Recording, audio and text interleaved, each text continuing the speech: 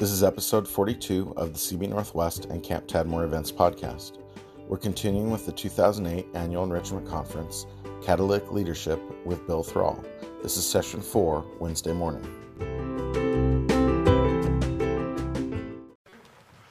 Good morning. We'll get the lights here in a second. Listen, some of you have asked me, and I'm going to be Bill the bookseller for a minute. Some of you have asked me about our book, True-Faced, and I just want you to know they're out at a table out here. If any of you would like to buy one, they can just do that. It's right out here. I just want to make that announcement. That's it. Yes. Yes, and there's a guide that goes with the book, and it's also out there. Thanks, Mark. Explain just real quickly how that guide is helpful. Good. We use it all the time. Good. Thanks. The book and just about everything we write comes with a guide so that people like you're doing with our tools can experience the process. So as we encourage people to read the book, we encourage them to go through the guide. John Lynch is one of my associates, one of the authors. We have a DVD in which he communicates, and you're going to see part of that tonight at the banquet, communicates this message of the Room of Grace and also guides the people who are going through the book. It's a small group designed format, and you can use it in a variety of ways. Thanks, Mark. I really want to encourage you to think about using it as a tool. And a lot of what I've been teaching about the Room of Grace is communicated in that book.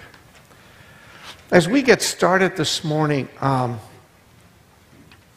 wondering with you, I'm wondering what you're hearing and taking away so far.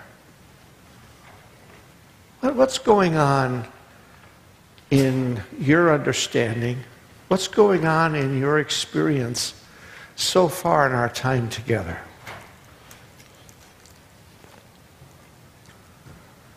You happy? You glad? You angry? You wish you hadn't come? What's going on? Here's a brother. He says he's glad he came. That's good. Yes, sir. True spiritual intimacy in a small group. True, experiencing true spiritual intimacy in a small group. That's pretty powerful. When we think we're managing sin, it's really managing us. Yeah. Ouch. Ouch. Boy, is that true. We're going to talk about that a little bit this morning. Somebody else. What's going on? How quickly an environment of grace can be established when you have willing people risking trust. Isn't that great?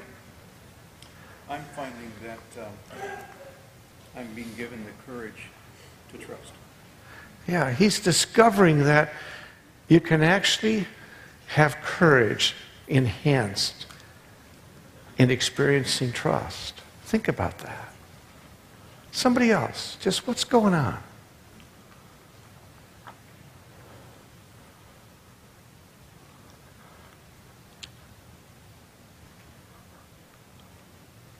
Because of who we are, and also all the stuff that we come out of, the only way we can have real relationship is on the basis of grace.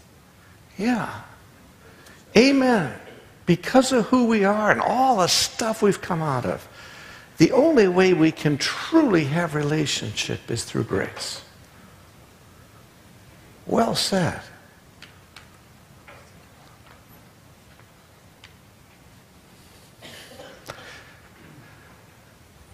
Yes, sir. You have to be very intentional Yeah. to live by this grace. We have to be very intentional to live by grace.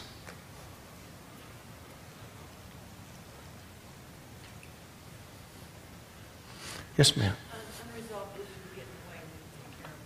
Yeah, a bunch of unresolved issues keep getting in the way. And maybe it would be time to do something about them. Like, admit them. Like, how about that for a change?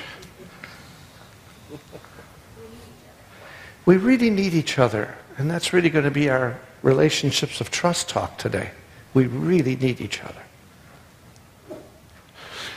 I was especially blessed this morning, and I trust you were, with Dave's story.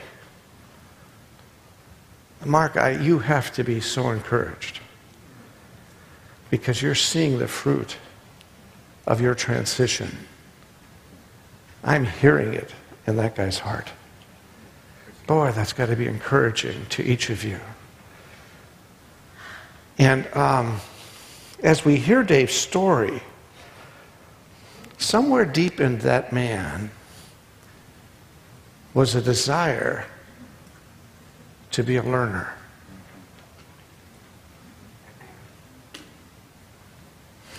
Unfortunately, for some of us with gray hair, we were taught truth that needed to be defended.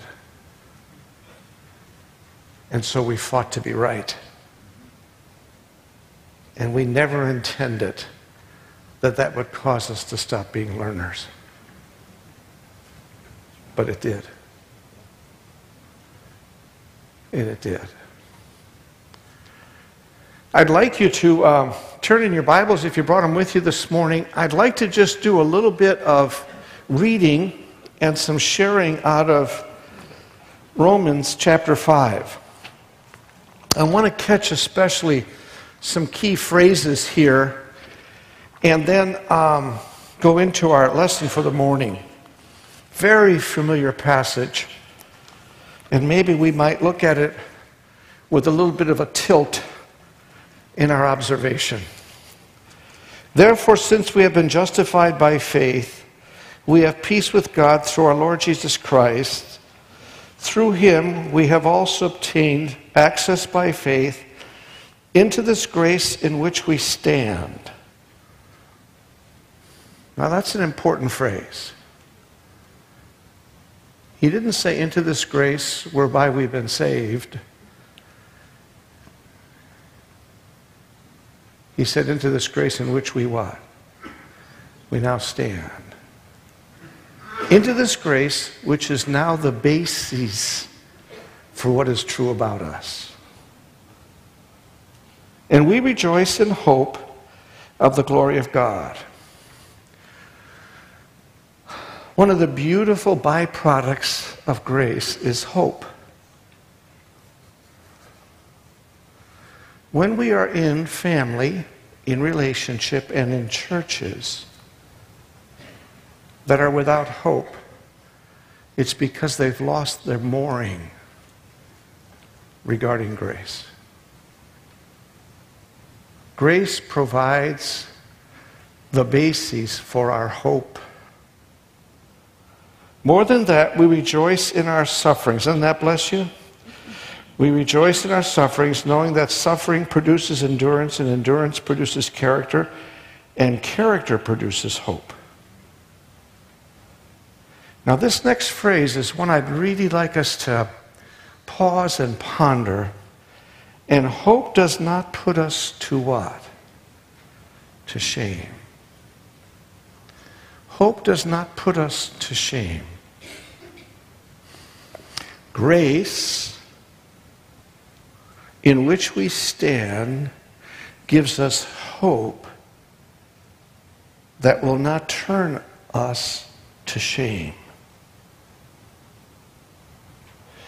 Every person you'll ever meet because of sin is defined by shame.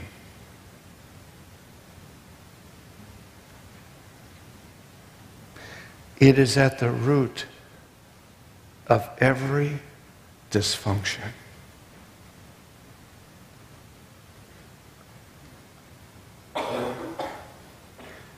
Sin management, because it keeps us preoccupied with sin, will always keep us in our shame.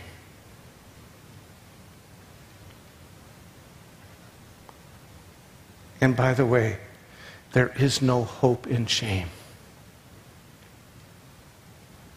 By the way, there is no hope in shame.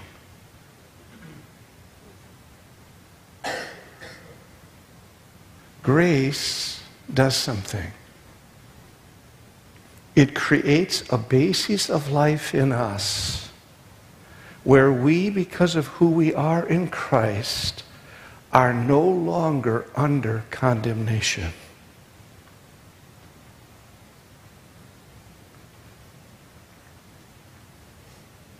What keeps us under condemnation? Our shame. Our shame. But the message of grace does something. It is more powerful than the message of sin. Now, I know when we preach this, some will push back and say, look, we really do have to get sin right. I'm going to mention something to you. If we don't get grace right, we'll never get sin right.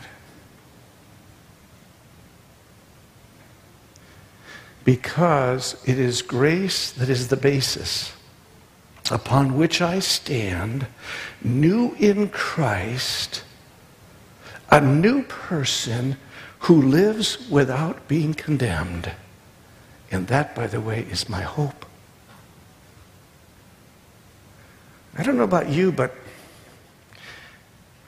I don't like the story that my shame tells me about me. I don't like that story.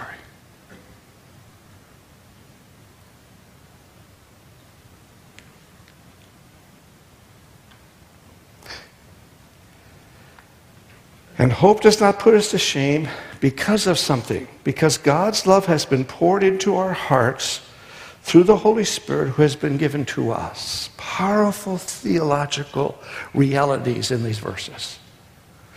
Grace upon which we stand creates in us, because of who we are in Christ, a new basis of life in which I am not condemned, in which I have hope that will never lead me to shame, because I have in me the love of God and the person of the Holy Spirit.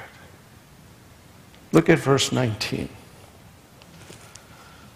For as by one man's disobedience the many were made sinners, so by one man's obedience the many will be made righteous. Now the law came in to increase the trespass. We know that theologically, right? But where sin increased, what does it say? Grace what? Abounded all the more. What does that say? That no matter how powerful sin is, grace wins. See, grace wins. But you know what? Most Christians do not believe that because they don't understand grace. They are living an in-between life. Most Christians live an in-between life. They're in between accepting Jesus and going to heaven. But the in-between life for them is not a life of hope, except the hope of heaven.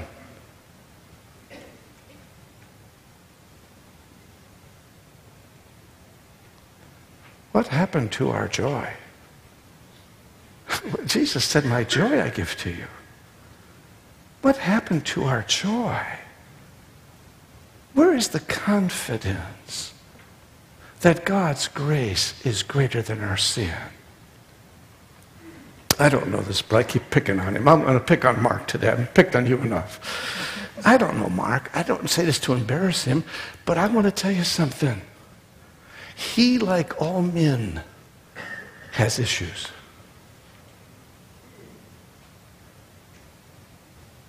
And I need to be a person that is convinced that God's grace is greater than his issues.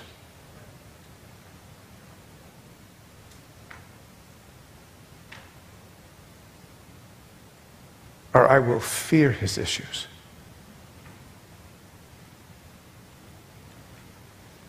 And when I fear his issues, it'll cost me his relationship every time. Every time.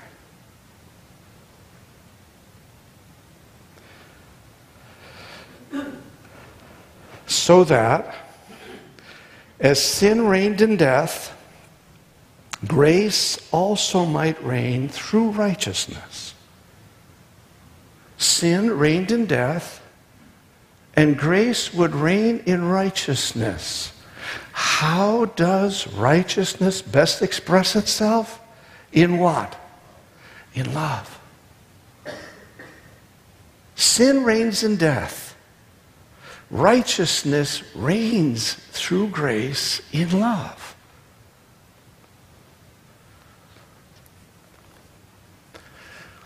That helps me look at some scriptures with a very different scope.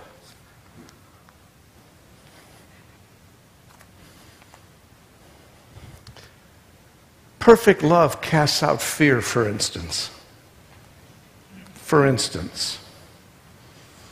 Now, don't raise your hands, but how many of you have experienced fear? Go ahead, raise your hands. How many of us believe that love is the answer to our fear? For many of us, we have been seduced into believing that therapy is the answer to our fear. It never will be. What about a verse that says, love covers a multitude of sin? You know that word cover there is the atonement word. You might want to, if you don't write it down, remember this. What if we as Christians actually believed that our love was more powerful than our sin? Imagine that. Can you imagine if Jesus actually knew all of this when he said, love one another just as I have loved you? Imagine if he knew all that. Imagine if when he said that he actually knew that if Ron and I were going to enter a relationship of each other dependent on God's grace, in a relationship of love, that no matter what was true about either one of us, our love could cover that sin. Boy, I would grab that in about a millisecond. I'd grab that in a millisecond. And by the way, that's what this guy at 27 experienced from that lady when she was 25. Because in that car that night, when I began to share with Grace the guilt list,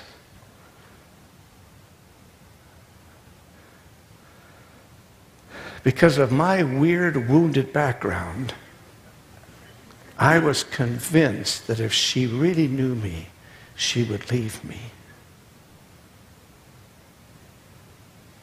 Because I didn't know what it really meant to love.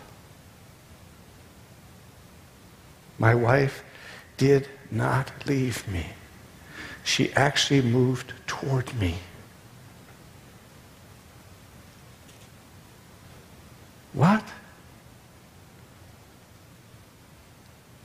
I want you to know that for the first time in my life at 27 years old, because of this young woman's willingness to trust God with me,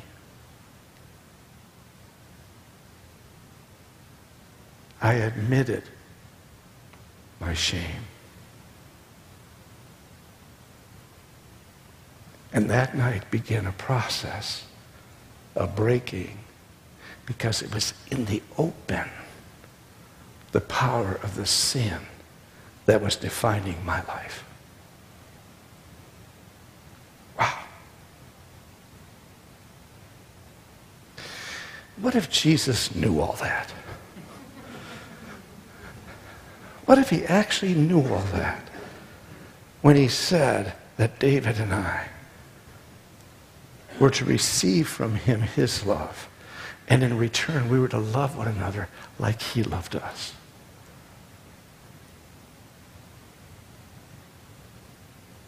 Wow. You know, it would actually change the way we do church. Because it would change the way we do life. And you know what? It would give the world what it needs the most. Hope. You know what it longs for from us as Christians? Hope. And we give them a better sin management program.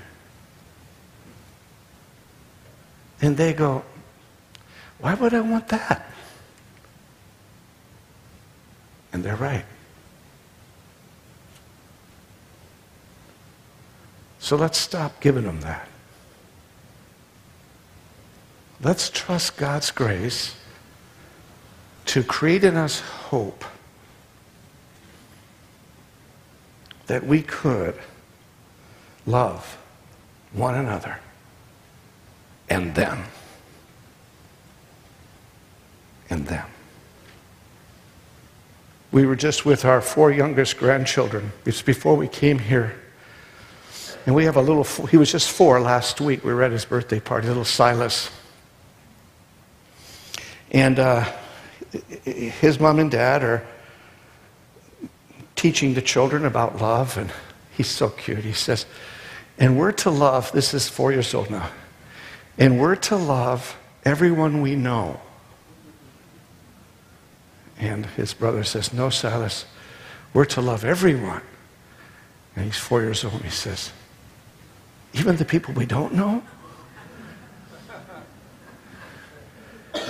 And then they have this little discussion around the table, and then he's such a spunky little guy. And then they get all done with the kids, this big discussion. And he always likes to get the last word, and he says, and then we're to love everyone we know. He's only 4. But he sounds like a lot of us.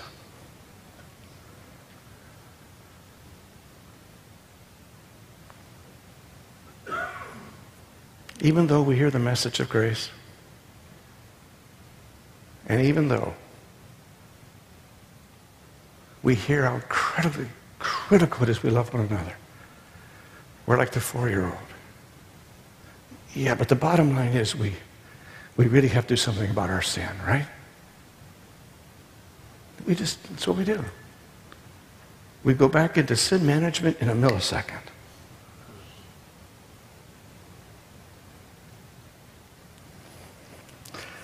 Okay, session number 3. It's called Relationships of Trust. That was just kind of like a little add-on. Okay, this is session number 3. Remember the rails. It says, without the rails, I have no safe place. Remember what the rails are? The rails of our little metaphor, they are what? Environments of grace and relationships of trust. Without environments of grace and relationships of trust, I now have no safe place to tell the truth. I have no safe place to develop emotional maturity. Remember, the great barrier to our emotionally maturing is our unresolved wounding. Our unresolved wounding will keep us stuck in time.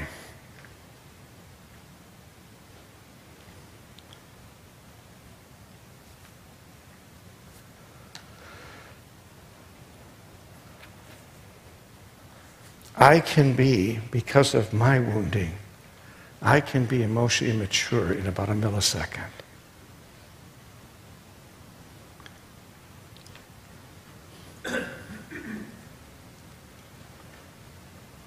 All I have to do is believe my unhealthy self-story.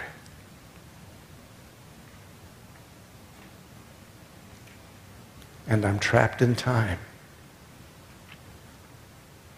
And so are you. It is critical that we learn to process our unresolved wounding.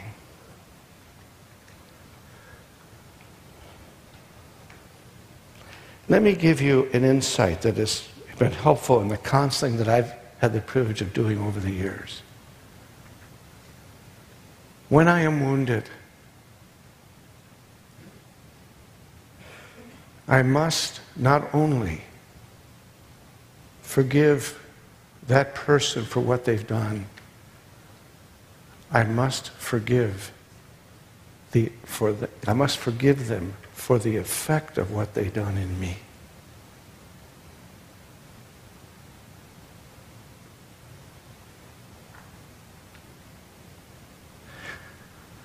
So many of us will say, well, I forgave him, I forgave her. What we mean is, I forgave them for what they did, but I have yet to forgive them for its effect in me. My father had a brutal tongue. I do forgive him for what he said to me. But until I forgave him for the way it demeaned me,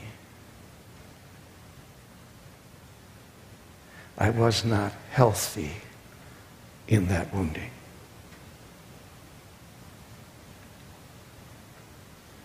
Look at the next one. To be protected from my own destructive tendencies. Well, there's a bunch of words. See, I need relationships in a safe place.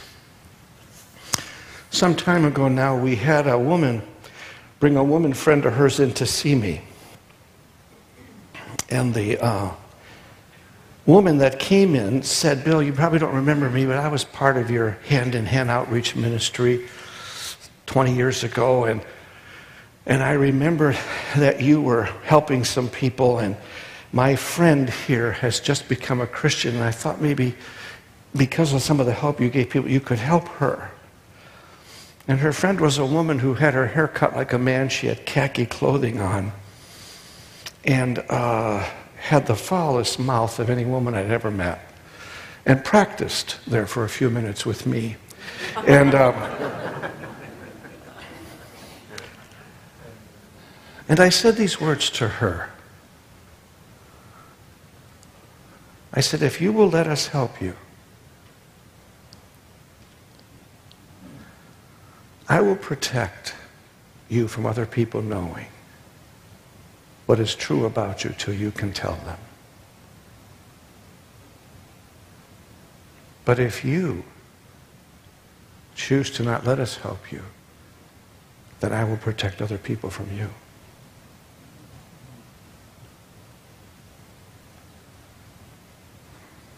And some months later,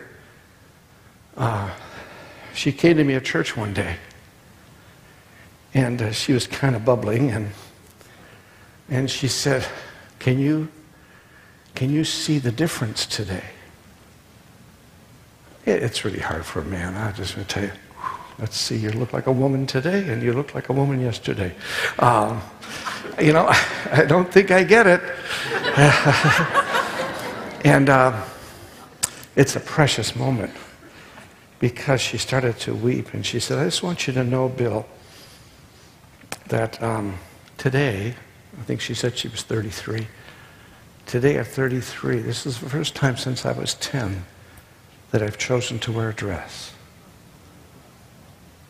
because I finally have been able to accept the fact that I'm a woman, and I believe this is the way God made me.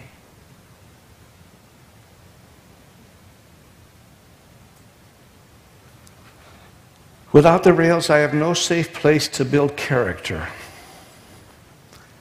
As I said yesterday, character is developed in relationship, but it is tested in isolation. Character is developed in relationship, but it's tested in isolation.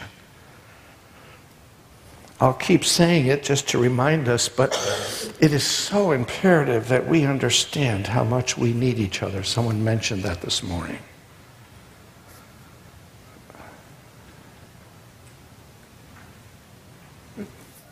Christianity is a relational faith. It is a relational faith. It is a faith that is lived out in relationship with God and others. It is a relational faith. What is true about your relationship with God is always evidenced by how you treat others.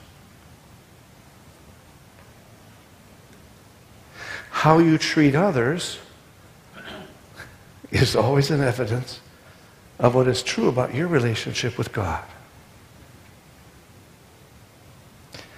So that I need you because something is true about me.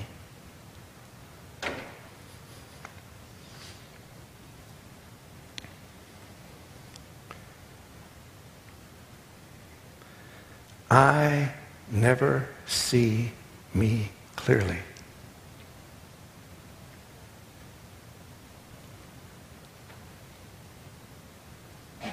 I need you to help clarify who I am.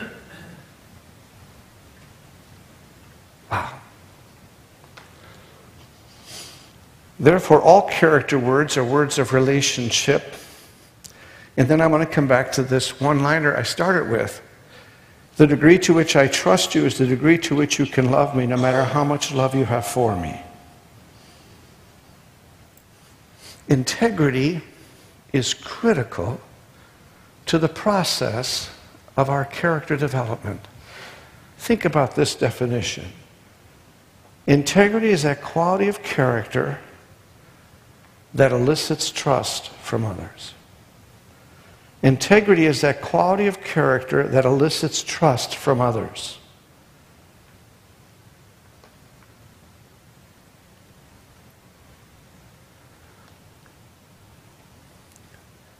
Integrity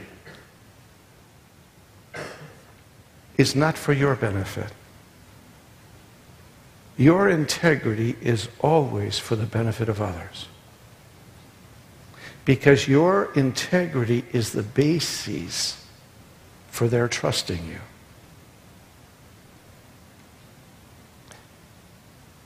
You may never get a greater gift than the gift of someone's trust.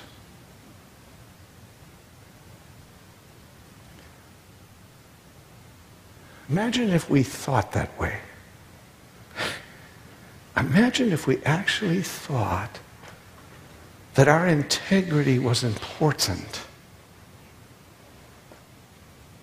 so we could be trusted, so we could love.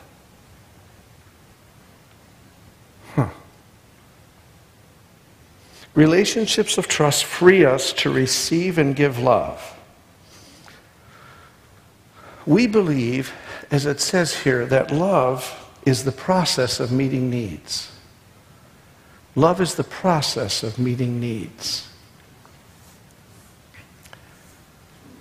Every one of us this morning got up with needs. Our needs are never weaknesses. They are that part of us designed by God so we could be loved. See, God is the God of what? Love. And the God of love created a being called man that could experience love. He created us to be loved. But in order for us to experience love, He created in us needs. Like, for instance, every one of us got up this morning with the need for security. It ain't going to go away. You get up every day that way. Well, no, not me. I've gotten over that one. What? Listen to God's love. I will never leave you or forsake you. I would call that commitment. Do you know what commitment does? Commitment meets the need that we have for security. Insecure people are people who do not have confidence in the commitment of others. I know what we want to do. We want to say that insecurity is their problem. And let's give them to somebody to help them with their problem. But what if as a community we believe that their insecurity was our problem? Because what we really want to do is we want to learn how to meet that need in them where they would trust our commitment. I need your commitment.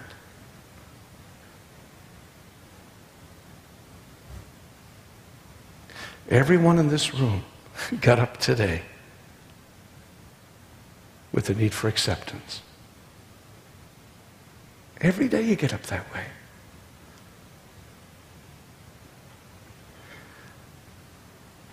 And that's that love of God that communicates to us that you don't earn love. It's called agape. You don't earn it. You don't earn love. I heard David talk about his value system was getting his task done. He didn't say this, I'll add it to his story. He got his task done, and that made him more acceptable.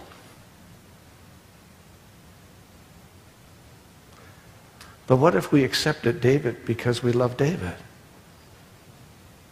And we also appreciate you get your stuff done. Yeah, let's get the stuff done. Yeah, we're still going to get the stuff done, right? Still going to get the stuff done. Now watch this next series of statements. I need to be trusting you to meet my needs. That needs to be the motivation of your heart toward me. It needs to be the motivation of my heart toward you. Therefore, I must acknowledge that I have needs. I need to find someone like you who has the desire to meet one of my needs with an expression of your love. I must then choose to let you meet my need. There are lots and lots of people who, because of their wounding, do not know how to let others love them. I will stand in line. It's a story of Grace's challenge to me. Bill, why won't you let me love you? Why won't you do that?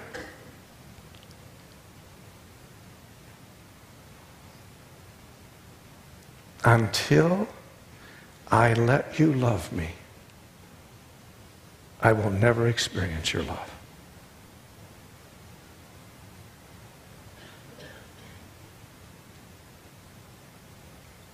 And some of us don't understand that it's our lack of letting that is keeping us from being loved. It's not because there's no one out there to love us. And when my needs are met, I am fulfilled. I want to use affirmation very quickly as an example of experiencing love. My need to be affirmed. Look at that next little paragraph. Affirmation is a love word that ministers to the heart. It is an honest appreciation for who we are, what we do, and what we mean to others. Affirmation is a love word that ministers to the heart. It is an honest appreciation for who we are, what we do, and what we mean to others. God the Father practiced affirmation in his expression to the Son when he said, "This is my beloved Son in whom I am well pleased." That was an expression of God's affirming love. For your own study, and it was very helpful to me, you might want to go to 2 Timothy chapter 1, verses 3 to 14. And you get a whole series of Paul's affirming statements regarding Timothy. It is amazing to read the affirmation of the apostle.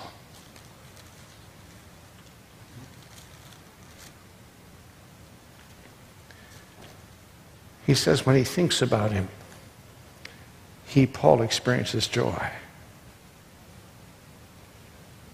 He says, I remember your tears, Timothy. He said, Timothy, I know of your faith. He loved him well. Affirmation's motivation is for the benefit of the one affirmed. Affirmation gives to give, unlike manipulation, which what? What does it say? Gives to give. And so often, if we're going to affirm Pam, so often because she's like us, when we go to affirm her, quietly her heart says, what does he want? Hey, what does he want? Look at the next statement. Let another praise you and not your own mouth. Let another praise you and not your own mouth. Affirmation may involve correcting my theology and vocabulary. Affirmation is love and does not what? And love does not what? Inflame sin. See, part of our problem is that we're concerned that if we were to affirm Stephen and really tell him how much we appreciate him and all that he does, that he's going to get a big head. And we're so scared to death in our sin management theology that we might be the authors of sin in him, that we would rather go 20 years and never say to him how much we appreciate him. Hello? Listen carefully. Affirming Stephen never, ever, ever will give him a big head. It will rejoice his heart. Because love is never the author of sin. Never. Bad theology is the author of sin, but not love. Think about that. Then it says this: critical attitudes and words diminish in a community of affirmation. I told you yesterday I want to catch the guy who added criticism to the spiritual gifts. But listen to this: critical attitudes and words diminish in a community of affirmation. Because affirmation does something. It touches the heart. And when the heart is touched, listen to this, and when the heart is touched, the moment to trust is there. Think about that. Affirmation clarifies my identity. Affirmation clarifies my identity. Children that grow up in homes where they are not affirmed are never sure who they are.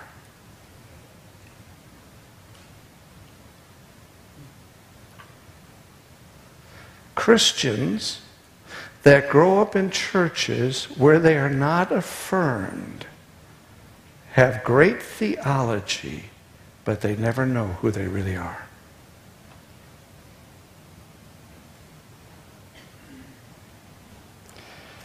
Affirmation reinforces my confidence. Well, you don't want to have that. You know, if you give that, boy, you got him with a big head and me with confidence. Oh boy, this guy's a heretic. Can you imagine what's going to happen? Yeah, we're actually going to get healthy. Wow, would that be something? Yeah. It develops my character because your affirmation speaks truth into who I really am.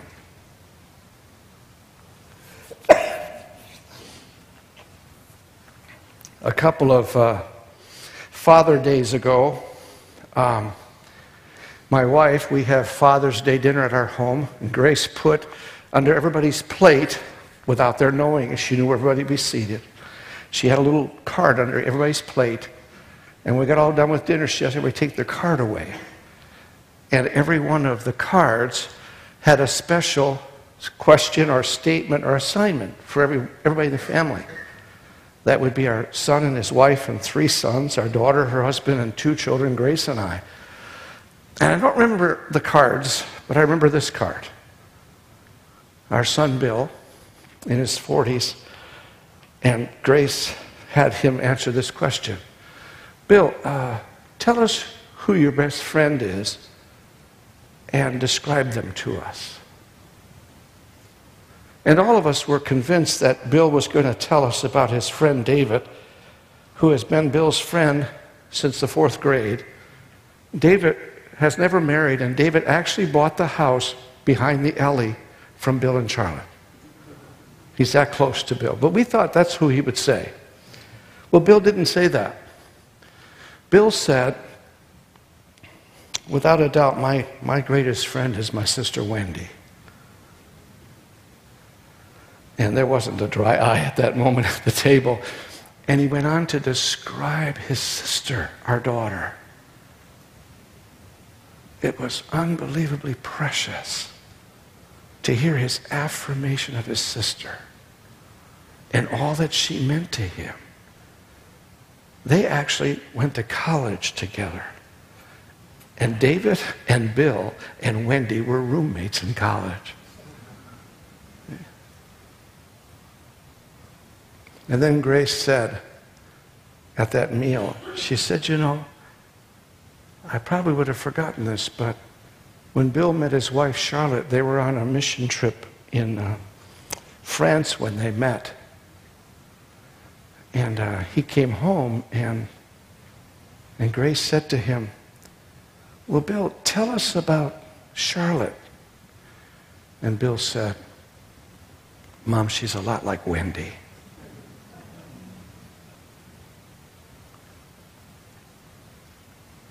I want to tell you something.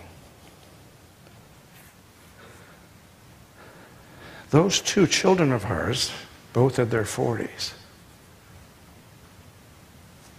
have phenomenally benefited from the affirmation that they have permission to say. Their kids were in that room that day. It's a pretty powerful moment. I really believe my daughter Wendy was strengthened that day. Don't you? I think so. Affirmation does something. It heals my wounds. Because of your love, I then have access to be able to be honest about me. Okay, now we're going to do an exercise together, conveniently called affirmation. And what I'd like you to do is break into groups, please, of 4 people, or whatever number you like. You know, this is so much fun. You know, I don't know if you remember, last night I said to break into groups of 5. It's like that group that I said to write those papers. Either that or a lot of people can't count. So just break into groups, whatever size you like. I don't care.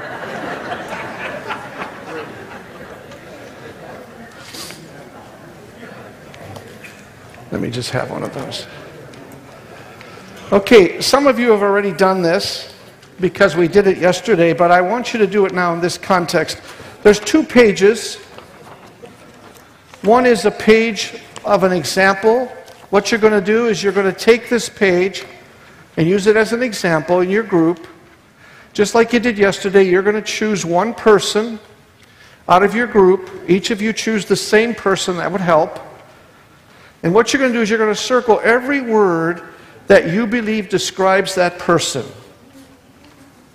And then you're going to take 5 of those statements and put them in the little blank space. See that?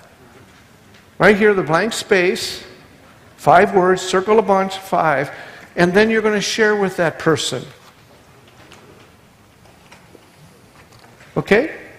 You're going to give them the word, you're going to tell them why you said it. When you get done affirming, this group here, say they're going to do the group, they're going to do Karen, and they're going to tell Karen what they think. And then they're going to say to Karen, listen carefully. Let me have your attention, please. Let me have your attention, please. When you're finished in this group affirming Karen, you're going to say to Karen, Karen, what did you hear? And how did it make you feel? Now, there's a very important rule. When you're being affirmed, you do not get to talk. You get to listen. Okay, let's break into groups. At least 4 people in a group, please.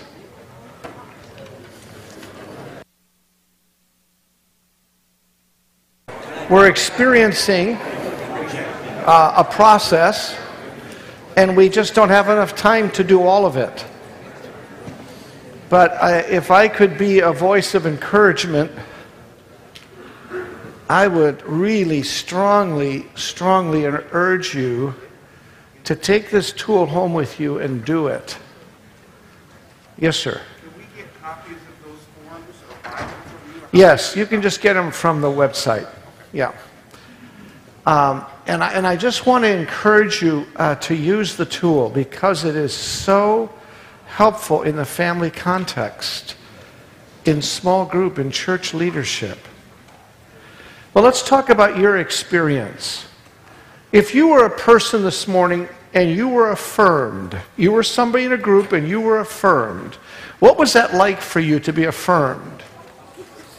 Anybody, what was it like? Every group had somebody. Yes, it felt good. Very good. Somebody else, what was it like to be affirmed? Encouraging. Thank you. What else? Very humbling. Why? Why? Tell us.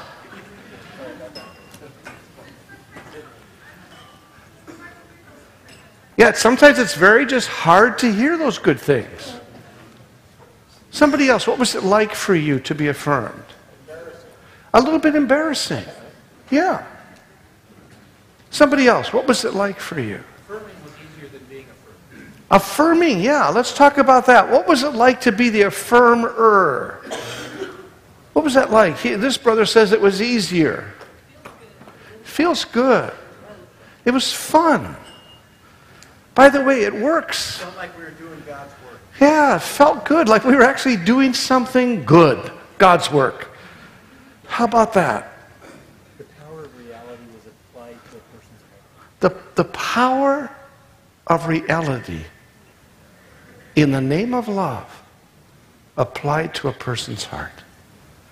I don't know if our theology can get any better than that. Made a new friend. You made a new friend in the process. That's not a bad deal. Yes.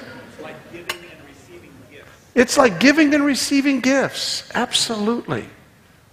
Often when we're affirmed, we're waiting for the other person to fall. Yeah. It's okay. What do you really want to tell me? Yeah, exactly. Yeah. Thanks for telling me you like me. Now tell me what you don't like. Yeah, it's that old manipulation tape that we just keep playing and playing and playing.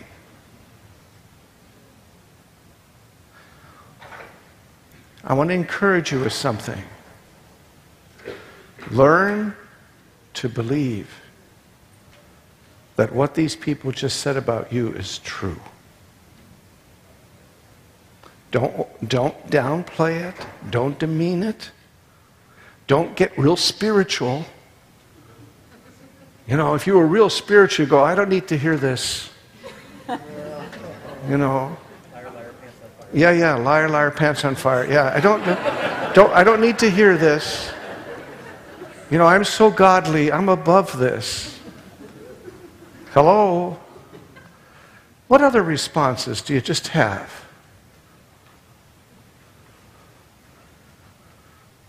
Yes, please. What about the person who, while they're being affirmed in their inner self, is saying, but if you really knew me, if you really knew me. Yeah, thanks. You hear what Mark's saying? He's saying, what about that person who's being affirmed is still playing the tape, but what if you really knew me? What if you really knew me? And let me encourage some of us who play that tape. Here's the statement. What if I really knew me? What if I really knew me? Because what if I was who you told me to be, or who you told me I am, instead of the tape that I believe about who I am?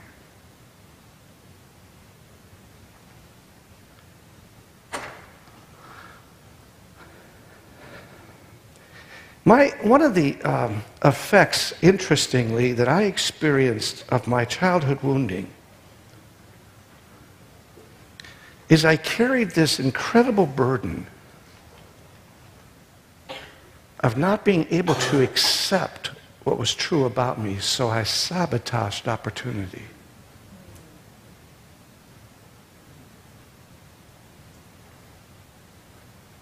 I want you to hear what I just said. I had to have a really heart-to-heart talk one day.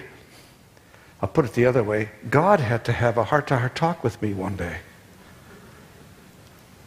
And it sounded something like this. Bill, I made you a leader. When are you going to accept that reality? Huh. Well, I'm not that arrogant, God. No, he was saying, no, that's how unhealthy you are. You can't accept who I've made you to be. So I would say, Mark, the helpful statement is, but what if you really knew me? But the really good response is, what if you really knew you? And could accept affirmation as a statement of truth. It'll have a powerful effect on your healing. What I wanted to do now, you can just stay in your groups because I'm not going to keep you much longer. I need to apologize because I didn't give you a break. I was supposed to do that before you had the exercise, you know. So if you don't get a break, that means you have to stay over half an hour. I have a really nothing to do with our morning, but I just remembered a great funny story of a friend of mine. It just fit my silliness just now, only for him it was real. When he was a boy, his mother, and he had 3 brothers, so there were 5 in the family. She invited the pastor over for lunch, and the pastor brought his wife and a child that she wasn't expecting. So she said to the boys, when it comes time to pass the chicken, I don't have enough. Please don't take any. And so they didn't. And then she realized that she hadn't prepared herself or the boys well. So she didn't have enough dessert either, but she didn't tell the boys what to do. So she said to the boys, because you didn't eat any chicken, you can't have any dessert.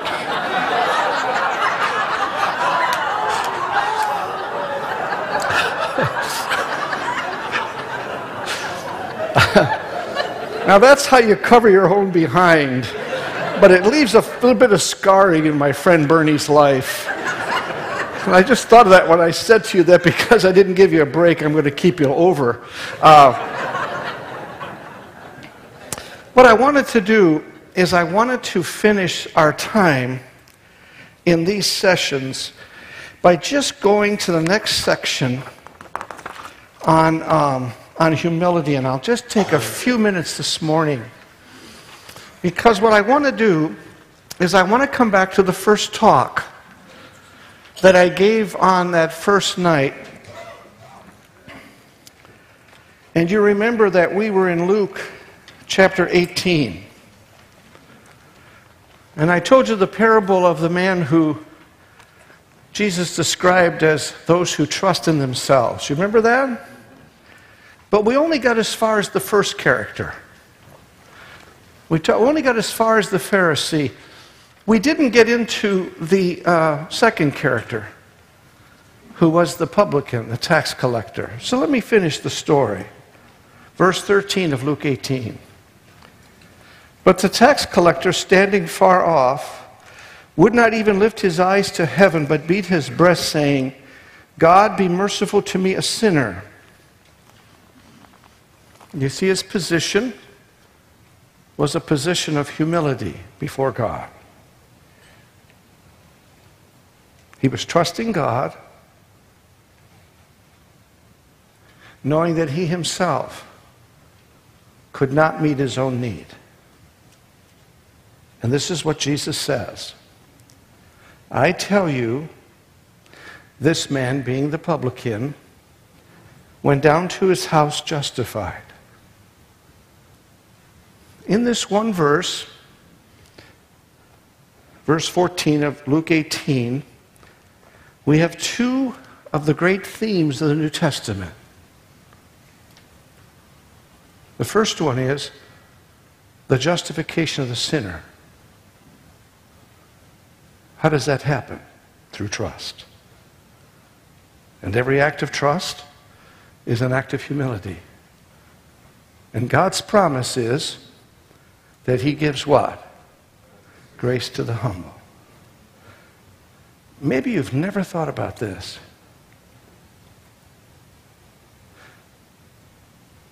Could it be that when God said, trust in the Lord with all your heart, that He was telling us that so He could give us His grace?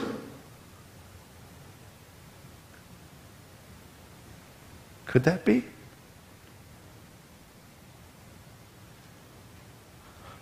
Listen to the second part. I tell you, this man went down to his house justified rather than the other. For everyone who exalts himself will be humbled, but the one who humbles himself will be exalted. In the New Testament, we have the theme of God justifying the sinner and the theme of God exalting the saint. Both of them are based on trust. Both of them are rooted in humility.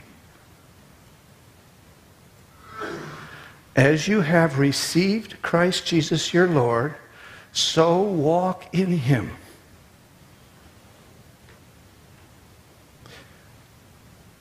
Some of us even cringe at the thought of the exaltation of the saint. Like, well, that shouldn't be in the New Testament because I'm just a worm. No, whenever we cringe at that, it's because we don't understand grace. God, in justifying the sinner, has put the saint into the family of God, into the kingdom of God. A joint heir with Jesus Christ. Don't let your sin management theology rob you of God's intentions for you. Don't let that happen.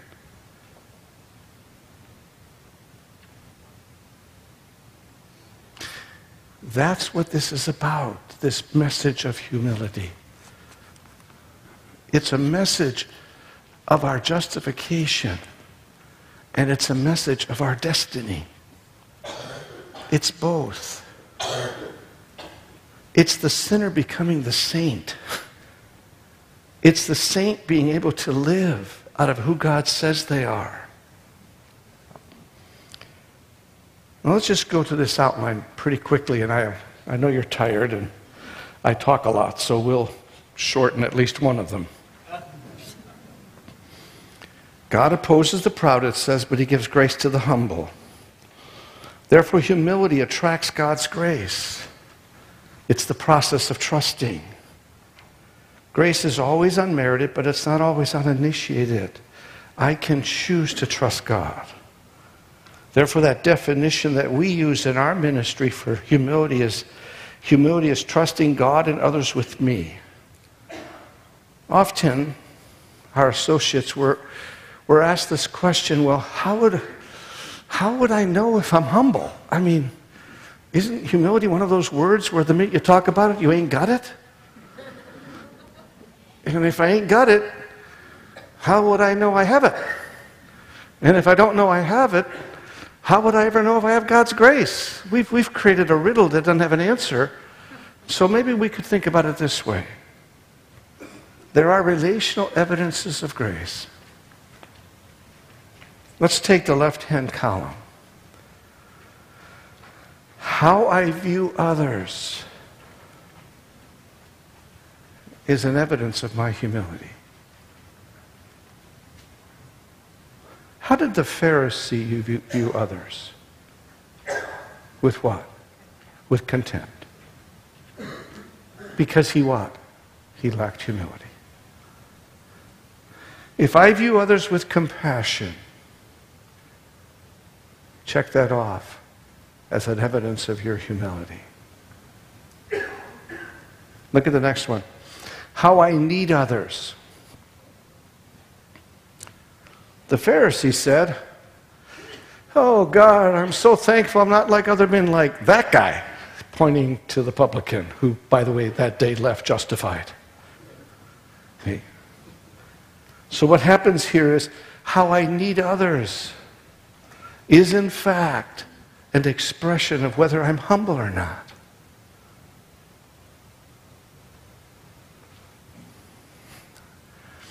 In our culture, men are predominantly, either directly or indirectly, taught to trust no one. Well, I'm going to tell you something. The day you choose to trust no one is the day you are choosing to never be loved.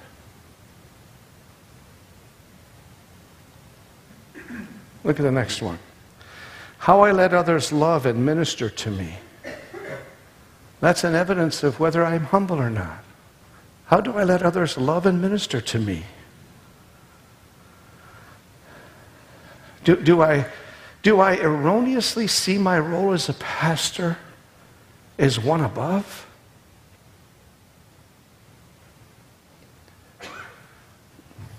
Way back in 1976, there was a Campus Crusade event called Here's Life America. Some of you who are older will remember that. You were there. There you go. And it was a national program, and our city was involved in it, and several major churches had a part, and I was on the committee, and we had a little celebration banquet. And that night, I really, really got upset. My wife had to hold on to my jacket and say, "Bill, it's not your business. Cool down." Because the commentator said to one of the pastors whose churches was there, and he said to the pastor, "Pastor, say Smith, what did you learn from this?" Now listen to his answer. He said, "I learned that in my church, there are some people who love Jesus almost as much as I do."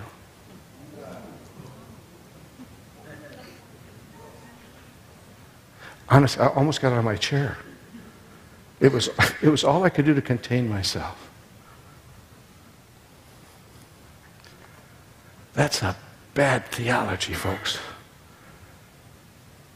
Humility is when I let you love me. Humility is when I let you minister to me.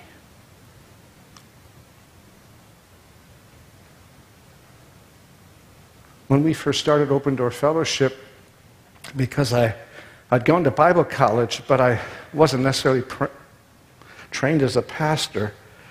I was a young CPA, now in ministry. And I wasn't sure how my messages were affecting our church. And there was a young woman in our church named Peggy, who we were convinced just had the gift of mercy. And I went to Peggy one day and I said, "Peggy, I really need you to help me." And she looked at me like, "Me?" I said, "Yeah." I said, "You're gifting. I would like you to critique my messages for me.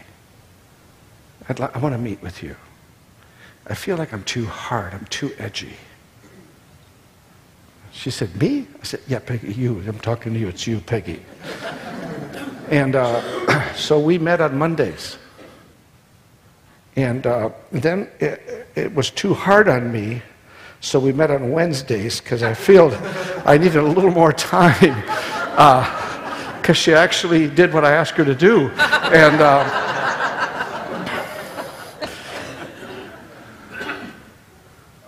but I'm convinced that over those first couple of years that she had a profound effect on teaching me how I affect you. Who are you letting teach you? Think about it. Look at the right-hand column. Humility is believing how those I trust view me. We just did that with affirmation.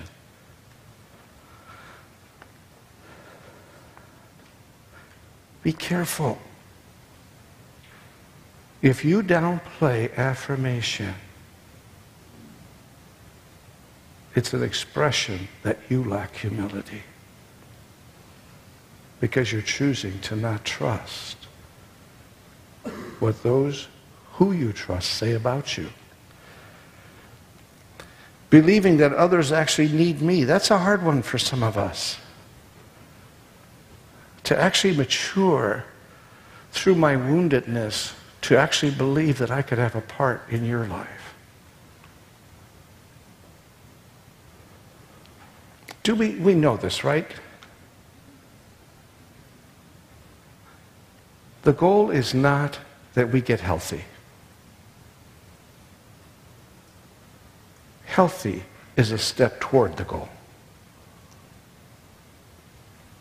For many, many people, their whole life goal is to get healthy. Bad goal. Healthy is a step toward the goal. You are chosen of God for the benefit of others. You. Well, not me.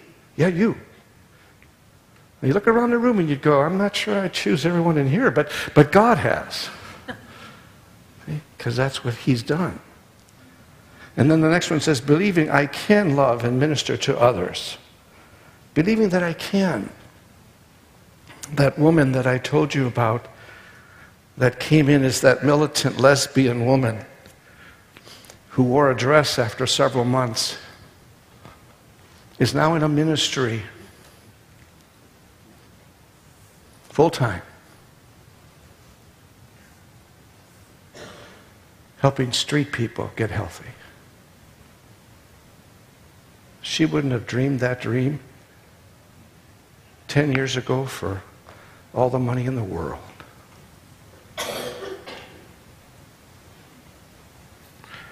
Many leaders, next slide. I cannot claim humility before God if I do not let your affirmation, guidance, and love affect who I am becoming. I cannot claim humility before God if I do not let your affirmation, guidance, and love affect who I am becoming.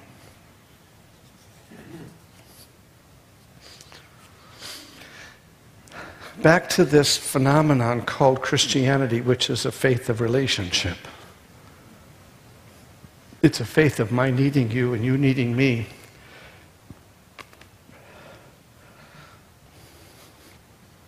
And imagine ourselves as instruments of God for our maturing.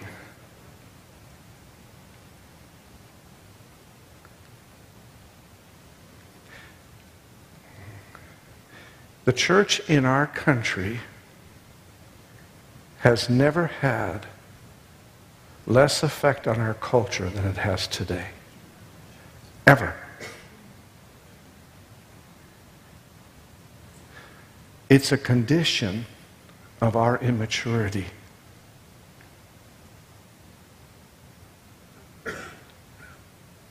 It's a condition of the immaturity of the person in the pew. Instead of being salt,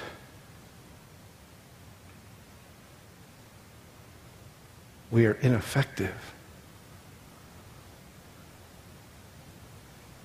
There is no power in our witness.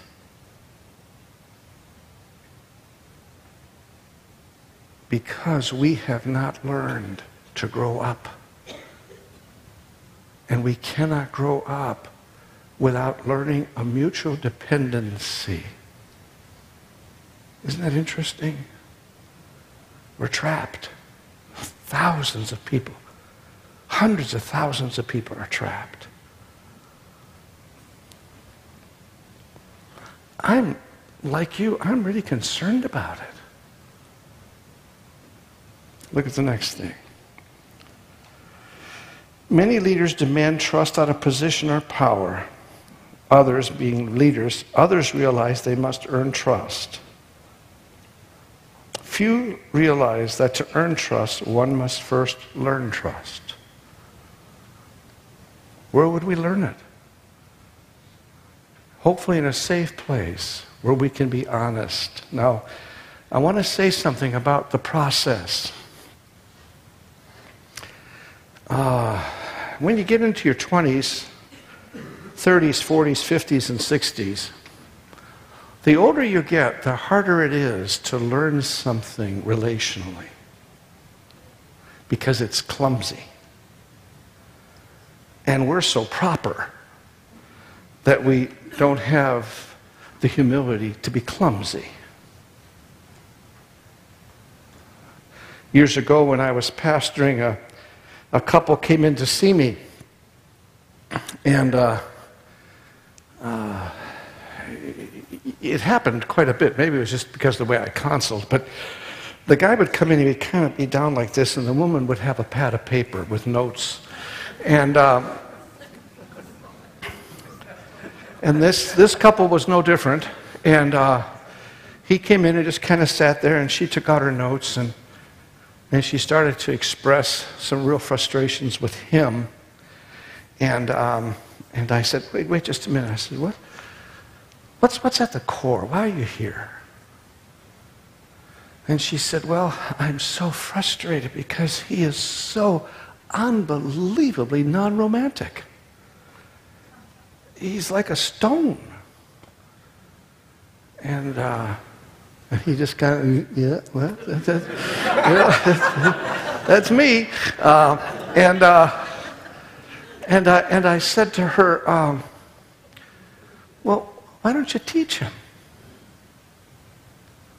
Well, if I taught him, it would be so corny because it would be so make-believe, and I couldn't do it.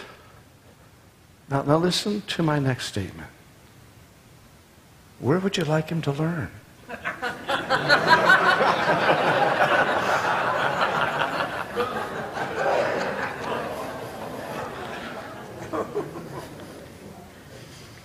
I want to tell you something. Grace is messy. Because we're messy. You know what? We're not going to. Because say this very carefully. You are not going to add these principles to the way you've done life. These are not add-ons. These are add-ins. And you know what? It's going to be sloppy and clumsy and messy. Because we are.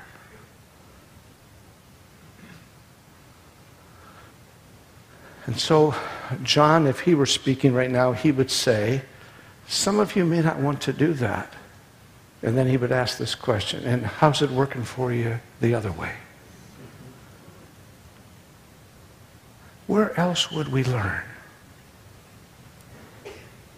Where else would we learn?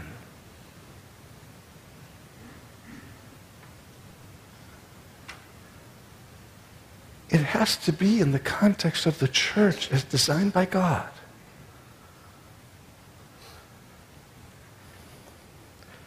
I started you off with a unmet expectations tool. Remember that? And a lot of you communicated stories of significantly being hurt in the church, by the church. Brothers and sisters, we have got to figure out a way to stop the nonsense. We've got to figure out a way to allow ourselves to learn grace, practice it in love, and let it be for a season clumsy. I love to play golf. I just love to play golf. I've been playing golf for a long time. And I'm an okay golfer. I've got about a 12 handicap. That's okay. That's okay. I like that. A friend of mine, his son, is an ex-golf tour guy, and great teacher, and he set up some lessons for me with this golf pro guy, who I happen to know since he was a baby. He's a great golfer. And he's very gracious because he calls me Uncle Bill. And he says to me, well, Uncle Bill, we've played golf, so I know your swing, and what I'd like you to do is I'd like you to practice something. And so he put some balls down, and I didn't do very well. And then he put some more balls, and I didn't do very well. Then he got a bucket of balls, and I didn't do very well. And he said to me, now listen to his words. He said, do you want me to correct your swing, or do you want me to teach you how to play golf? I said, what's the difference? He said, well, if I correct your swing, that'll take about 2 lessons. But he said, if you want me to correct your golf, then you have to practice 10 to 12 hours between every lesson, or I won't teach you the next lesson.